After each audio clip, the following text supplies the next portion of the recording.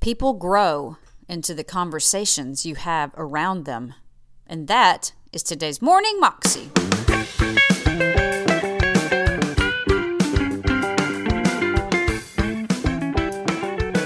Welcome to the Morning Moxie Show. I am your host, Alicia Sharp, and today we have part one of a three-part message from John Maxwell about what every child needs.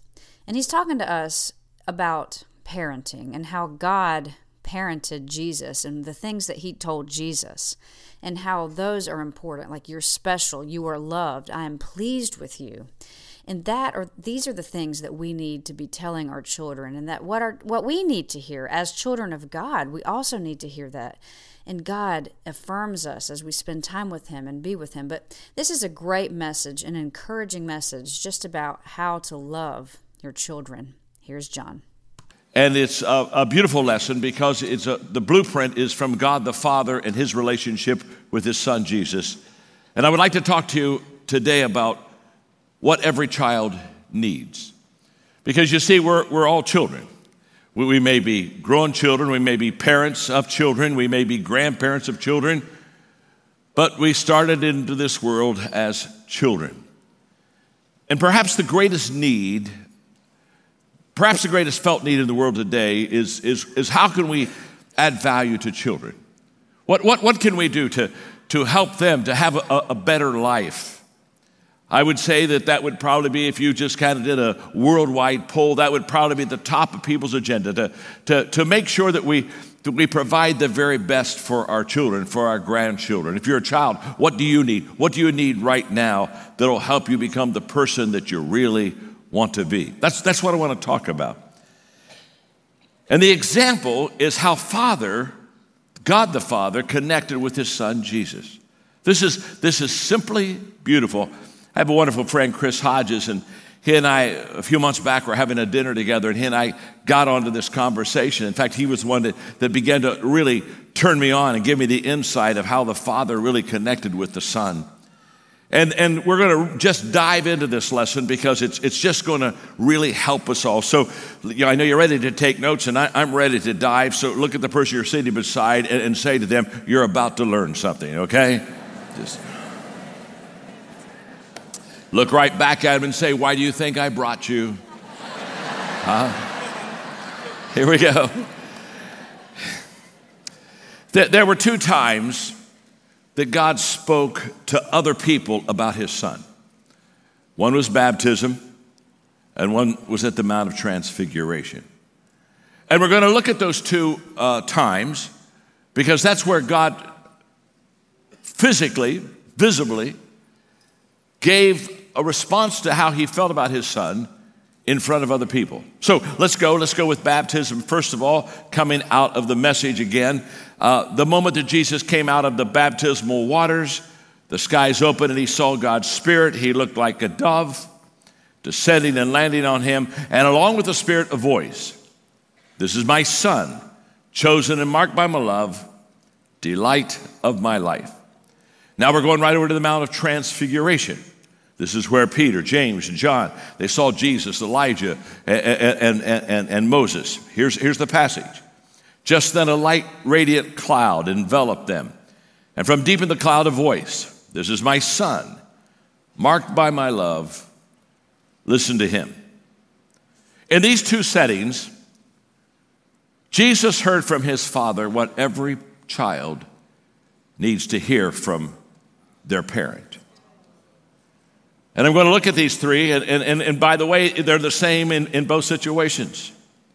At baptism, the first thing that Jesus heard and felt from the Father is, I belong.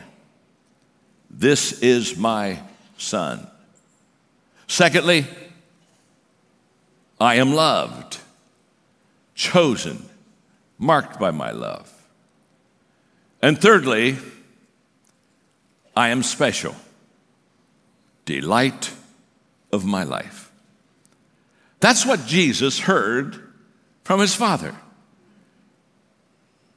As he was coming out of the baptismal waters, he's hearing his Father say, son, you belong. You're loved. You're special. At Mount of Transfiguration, where God interacts with others around, talking about his son.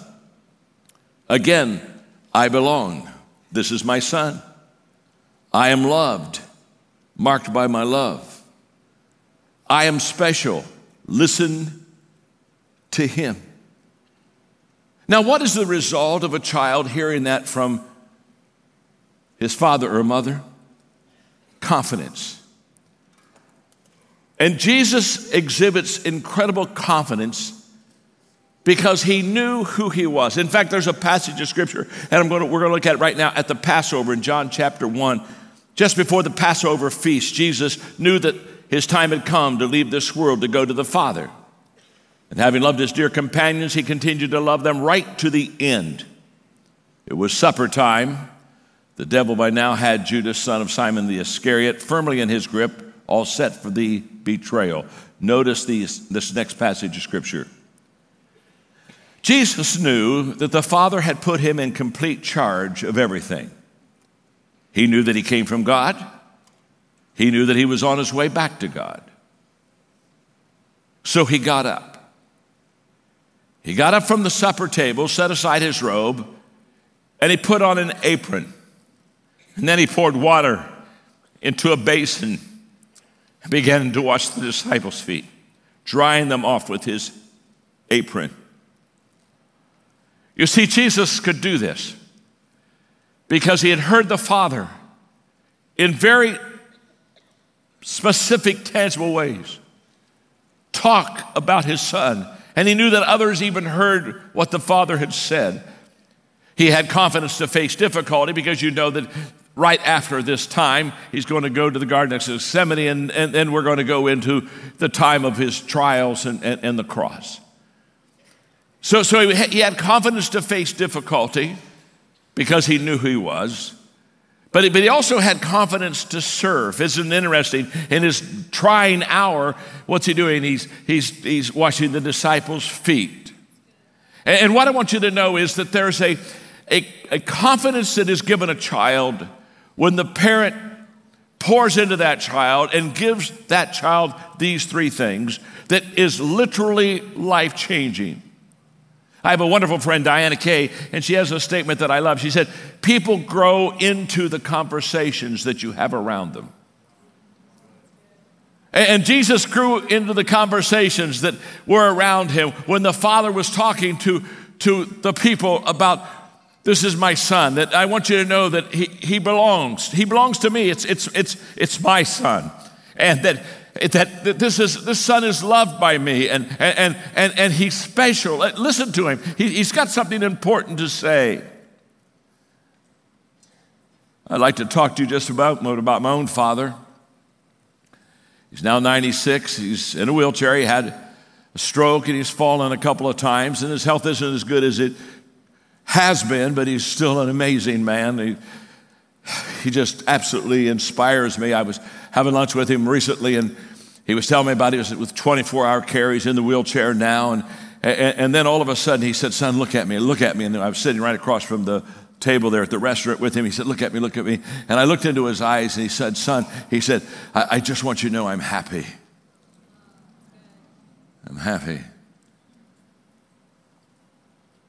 You know, there's a saying in our family, my father's name is Melvin, and all of us say we all want to grow up and be like Melvin.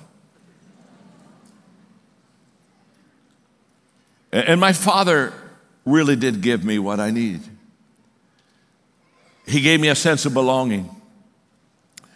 One of his favorite things as a dad was he would line the middle child. My brother Larry's older, my sister Trish is younger. He'd line us up, and we do this about once a month. He'd line us up, and he'd put us on the couch, and he'd get a chair. He'd pull up a chair right in front of us, and we'd be over there. And he'd look at him, and he'd say, now, kids, listen to me carefully. I got something important to tell you as your father. And he'd lean into us, and he'd look, and he'd point each one of us. He'd say, you're mine, you're mine, you're mine. You're mine, you're mine, you're mine, you're mine, you're mine, you're mine, you're mine, you're mine, you're mine. I'm yours, I'm yours, I'm yours, I'm yours, I'm yours, I'm yours. You're mine, you're mine, I'm yours, I'm yours. And we'd sit there as kids, teenagers, and chant it with him. All he was saying to us is, you're mine. You're a Maxwell. You belong. We would have these Maxwell DNA meetings. He'd get us around the table every month, and he'd say, now, let's remind ourselves what Maxwells are and what Maxwells do. Maxwells love God more than anything else. They love God. Yeah, Dad, we love God. And then we love people. Maxwells love people more. And he'd take us through the ritual 5 things. And he said, that's who you are. You're a Maxwell. You belong. He gave us great security of love. Continually express love. Even in the times when we were getting disciplined,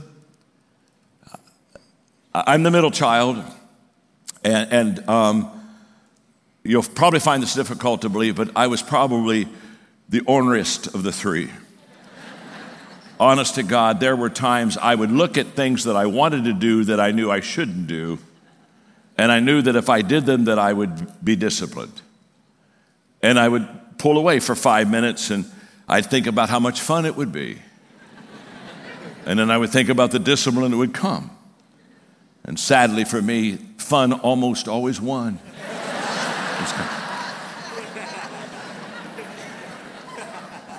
Literally, with my parents and with the teachers, trust me, I was always having a good time. In elementary school, I grew up in elementary school with a desk in the coat closet. I mean, when you went to the next grade, they just had, this is your desk, John. This is because I couldn't help myself. Teacher would be talking, I would get up, I'd walk around, talk to a couple friends, I'd say, let's go take a walk, we'll be back. And teacher would say, what are you doing?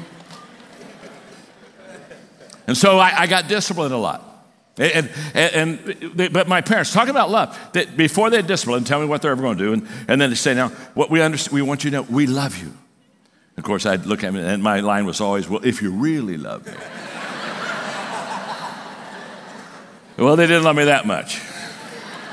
And they would discipline me, but within 15 minutes after the discipline, like clockwork, they'd come back into the room, and they'd hold me, and they just wanted to make sure that I knew that I was loved. And it was so easy to trust a heavenly Father because I had such a good earthly father, and I knew I was special. I knew I was special. That was John Maxwell, and you can find that clip on YouTube if you search under John Maxwell, What Every Child Needs. You can also find out more information about John at his website, johnmaxwell.com. Hope you have an amazing day, and I will see you tomorrow. God bless.